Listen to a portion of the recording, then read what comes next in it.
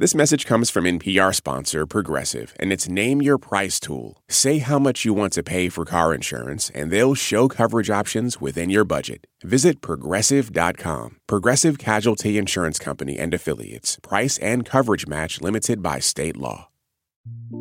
Hi, this is Lucy O'Neill from Peoria, Illinois, and my life hack to get through this COVID-19 pandemic is, while we're sitting in our house with nothing else to do, unsubscribe to all of that spam email that's in our inbox. It's taken up some time, but it's kept me busy. Have a great day.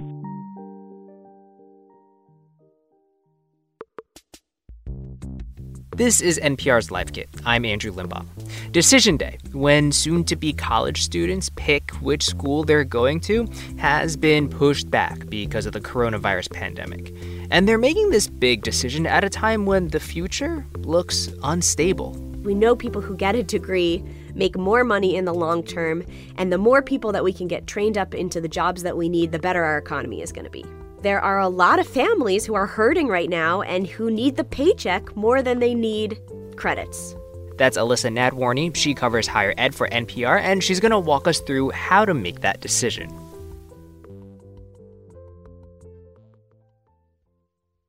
Support for NPR and the following message come from PBS. PBS invites you on a trip to the future. A Brief History of the Future is a groundbreaking series filled with hope and possibility about where people are today and what could come next. From tech to tradition, from climate to culture, from science to spirituality. Join futurist Ari Wallach on a journey around the world as he meets the brilliant minds and brave pioneers remaking people's futures for generations to come. A Brief History of the Future. Stream now on PBS and the PBS app. Moms know the ups and downs of life. It's what makes them great subjects for books. This is one of the things that fiction can do, right? It can give us a window into the battles that each person is waging or facing, but it doesn't mean that we condone her actions. This week on NPR's Book of the Day podcast, we are discussing books centering mothers. So call your mom, then tune into the Book of the Day podcast from NPR. Hey, Elissa. Hey, Andrew. All right, so May 1st is normally known as Decision Day, but now what does the new timeline look like? Yeah, so because of the pandemic, about 400 schools have pushed the deposit deadline to June 1st, so students and families now have more time to make these decisions. But even beyond those deadlines, colleges are being flexible. We've seen some schools say they'll honor their deposit for future semesters if they decide not to enroll. We've even seen some schools say they'll honor their deposits for future semesters if students decide not to enroll. Some schools have even extended their scholarships beyond that first semester in the fall. I think, the idea of Decision Day has long been kind of losing its concreteness, and the coronavirus pandemic has kind of solidified that. So a lot of students have had financial situations which have changed a lot in the last couple of months. So what resources are available for students who might need, more financial assistance? Absolutely. We are seeing a lot of financial pain here, and families are feeling it. So most students fill out a federal application for student aid. This is with the Ed Department, this is with the federal government, and this tells you what you're eligible for. So loans are in there, scholarships are in there, grants. And you can appeal the numbers that you got. So this is super important. Not that many people know about this, but you can actually go to the college and say, my financial situation has changed and I need more money. The financial aid appeals happens with the individual schools. So you have to reach out to the financial aid office to start this process. But the process can be really wonky.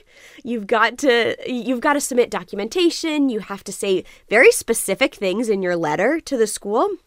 And there's a really helpful tool to do this. It's called Swift Student. It's online, it's free, it's made by a number of nonprofits, and this will help you navigate that process. So this tool gives you sample letters. It helps you kind of collect all your information so that you're not wasting your time going back and forth with the financial aid office trying to figure out what do I need to have you reevaluate my financial situation. But you're not alone. This is happening. I've talked with a number of folks who work in the financial aid offices, they're seeing lots of appeals, lots of people are doing this, and the financial aid offices are ready. Okay, so for students who have like all their acceptance letters and all their options laid out in front of them and are being responsible decision makers making their pro-con lists, what kind of questions should they be asking themselves now? Well, I think the hardest question, but the most important question, is the financial one. That means you got to sit down with the people who are important in your life and who are part of that financial decision, your family, in some cases your parents, or even your kids, or your husband or wife. You got to sit down and just have those financial conversations. Is this affordable? If it's not affordable, what are my other options? Are there cheaper options closer to home, community college? Is there a way that I can go out to the university and request more money? I mean, that's what we just talked about. It's really hard. I don't want to like sugarcoat that right now, because you're having to make decisions right now, and we don't know what's going to happen in the fall.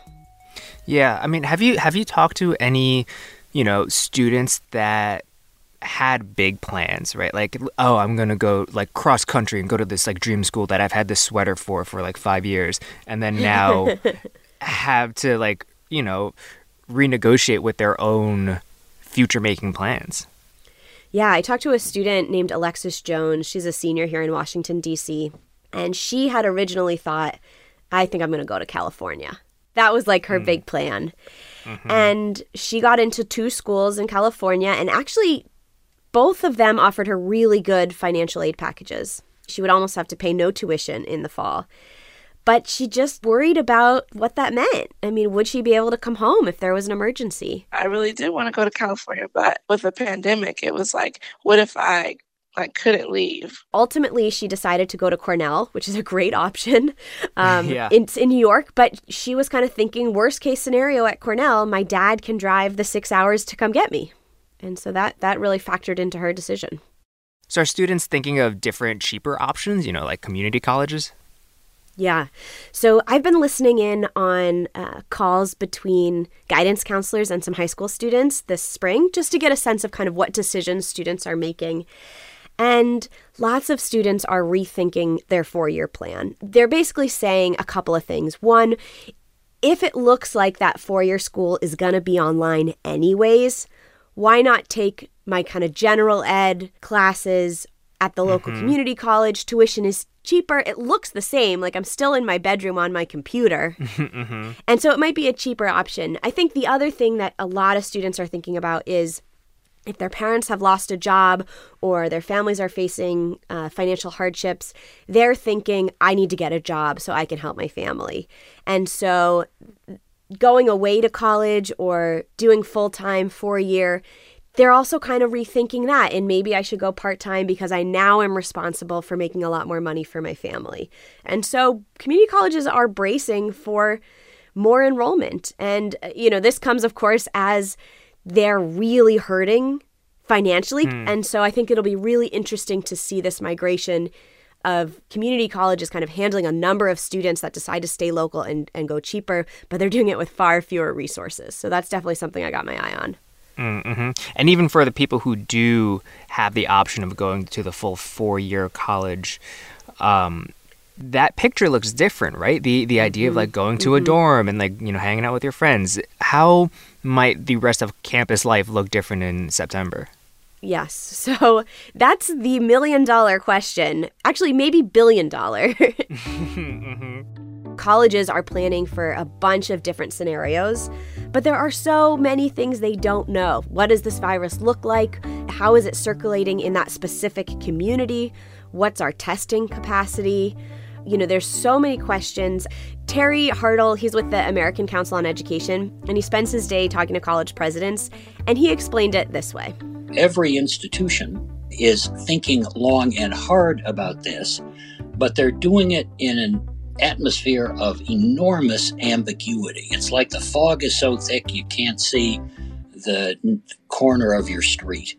There are just so many issues, so many actors, so many variables. It's just really hard to figure out how to put something in place now that you're sure you will be comfortable with in the end of August, assuming you need it. I can give you kind of a breakdown of some of the things we've heard. I mean, Yeah. There's a range of ideas out there of what college could look like. And we're seeing almost every day colleges announce a plan. The challenge is, yeah, they're making a plan now, but is it going to be still the plan in 3 months from now? But we're seeing things like block scheduling has been floated. This is the idea that classes are in kind of shorter cycles. So you would take maybe 1 or 2 classes at a time, and then that would change every 2 to 3 weeks. And so that allows a little bit more flexibility. So they could do a block for 3 weeks on a class and then decide to go online or decide to go in person. Oh, wait, so like you like just take calculus for 3 weeks and then you move on to like Greek history or whatever? Is that what you mean? Yeah, exactly. And there are some campuses that do this. Colorado College, which is in Colorado Springs, they're a small liberal arts school. They've been doing the block scheduling model for almost 50 years. Oh. And so they do a number of blocks every year. I think it's 9 blocks for the whole academic year. And so students can kind of piecemeal. Professors love it because they're able to go in depth on a subject. Like you're just learning, I don't know, geology for 3 weeks. So that means like you could be even in the field with your professor, like on mountains maybe. Unless you absolutely hate geology and then that 3 then weeks it's not your is favorite 3 absolutely weeks. awful. Yeah. Exactly. But yes, a number of schools have looked into that idea. Some have also floated the idea that maybe there just be freshmen on campus to allow just fewer folks on campus. We've also seen the idea of shortening the semester or moving it earlier or later. We've seen colleges look into local hotels to kind of make deals with them to see if they could house students there. So maybe the dorms, instead of becoming triples or doubles, are now singles. I mean, we're seeing so much. Stanford came out and said, like, nothing is off the table. We might even do classes outside under tents. Every idea is out there, you know? And I think it's just because we don't know. We're still learning about the virus, and we're still learning about, can we gather in a lecture hall? Like, maybe not. Yeah. I mean, amid all this, like, uncertainty and, like, because we don't know, there is the option of just, like, kicking the can down the road, right? And taking a gap year. Yeah, I've heard this a lot. The most important thing to think about when we talk about gap year is, what do we mean when we say gap year? Because there is a difference between, I think, what's traditionally thought of as a gap year, which is you take a year off and you do a very specific thing for that year, and then at the end of the year, you're enrolled. So this means like you've reached out to your university and you've said, I'm going to do this for the year and I want to defer until next fall. That's kind of the official gap year. And I think the challenge is that gets conflated with this idea of delaying enrollment or kicking the can down the road, as you said. I mean, we know that it gets a lot harder to enroll in college the longer you wait. Yeah. So, I mean, when you look at students who delayed and didn't go right out of high school, they're less likely to graduate. They're less likely to get a bachelor's. They're more likely to get a certificate, which we know in the economy is not as powerful. It doesn't make us as much money. So I think the worry is that if you decide not to go to college in the fall, but you don't have a clear plan of when you're going to start up or what you're going to do with that, that's, I think, where there's a little bit of hesitancy, because life happens. Yeah. You get a job, you get income, you start having more family responsibilities. It can be really hard to say in a year from now, all right, I think I'm going to stop and go back to college. That's hard. That's just a reality. You know, when I was thinking about picking college and I had this idea of a career in mind, and so I picked a major that my folks weren't necessarily happy with because it isn't like a historically money-making endeavor, right?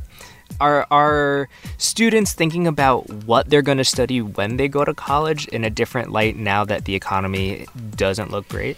Yes, I think the answer is they are. And I think also colleges are. I mean, I've talked to a number of community college leaders who are really thinking deeply about, okay, what programs and what majors and what courses can we offer that are very specific to this moment? We often see the most adaptability and flexibility at our nation's community colleges. Those are the folks that are seeing the economy, they're seeing the jobs that folks need to go into, and they're trying to match those up. To answer your question about majors and how important those specific major is, I've been talking with career counselors across the country. One of them is Kamala Charles. She's at Valencia Community College in Orlando. And here's what she had to say. This is a hard lesson for a lot of our students to learn that, in your mind, when you major in something, you feel like, okay, this major specifically fits just this area.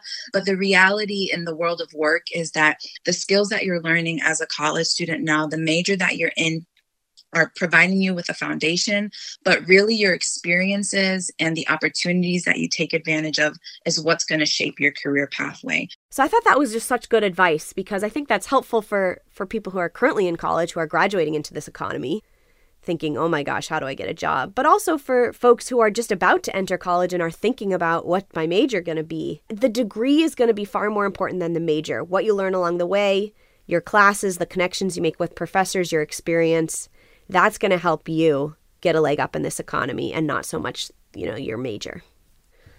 So as students are making, this big decision about like what kind of college to go to or where to go or even to go to college at all, what sort of one bit of lasting advice do you have?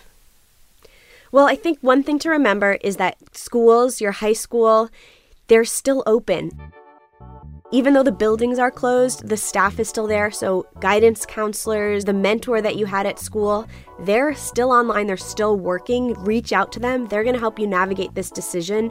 Don't make it in isolation. I just highly recommend reaching out to the folks who helped you during the year. They're going to have a really great perspective, and they're going to be able to offer you pretty solid advice. That was Elissa Nadworny, education reporter for NPR. Thanks a lot, Elissa. Oh, Andrew, it was such a pleasure talking with you. It's nice talking to you, too. I wish you were around when I was making this decision. What was your major? Oh my gosh, documentary film. Oh, wow. That's cool.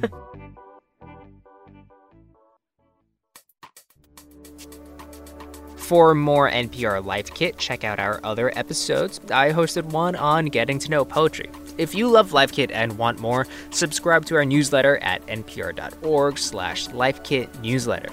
If you've got a good tip, leave us a voicemail at 202-216-9823 or email us at lifekit@npr.org. This episode was produced by Sylvie Douglas. Megan Kane is the managing producer, and Beth Donovan is our senior editor. I'm Andrew Limbong. Thanks for listening.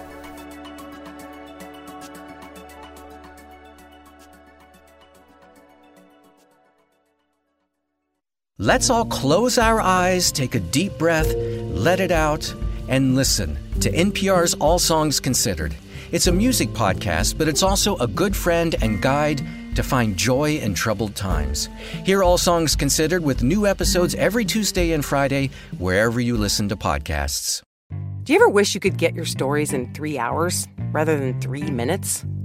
Or maybe you're sick of doom scrolling, getting your news in bits and pieces. That is where Embedded comes in. We bring you documentary series that will change the way you think about things. Find us wherever you get your podcasts. On NPR's Throughline. We cannot function for 24 hours without cobalt because it's in our smartphone, our tablet, our laptop. And as a consequence, the lives of the people living in that part of the Congo descended into just a catastrophe. Find NPR's Throughline wherever you get your podcasts. Why is everyone so obsessed with traditional wives or trad wives on social media? This week, we're talking about the viral videos of women making marshmallows and mozzarella from scratch, and how behind the sheen of calm kitchens and cute fits, there's some interesting pessimism about our modern world. And that's worth digging into. Next time on It's Been a Minute from NPR.